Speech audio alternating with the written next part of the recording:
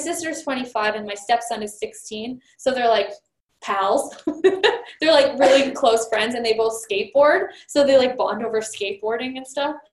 And so they were out for ice cream, and when Vincent and I were alone, he said, "Oh my God, going for ice cream with your sister was painful." He's like, she needed to sample every single ice cream. She didn't know which one she liked the best. She finally decided, and then after she decided, she changed her mind, and he's like, it was like a whole, episode. And it's like, but she kept like second guessing her choices and not actually just choosing something, you know? And if Ari doesn't like something, my stepdaughter, she'll just choose again. But it's not this like, kind of reality.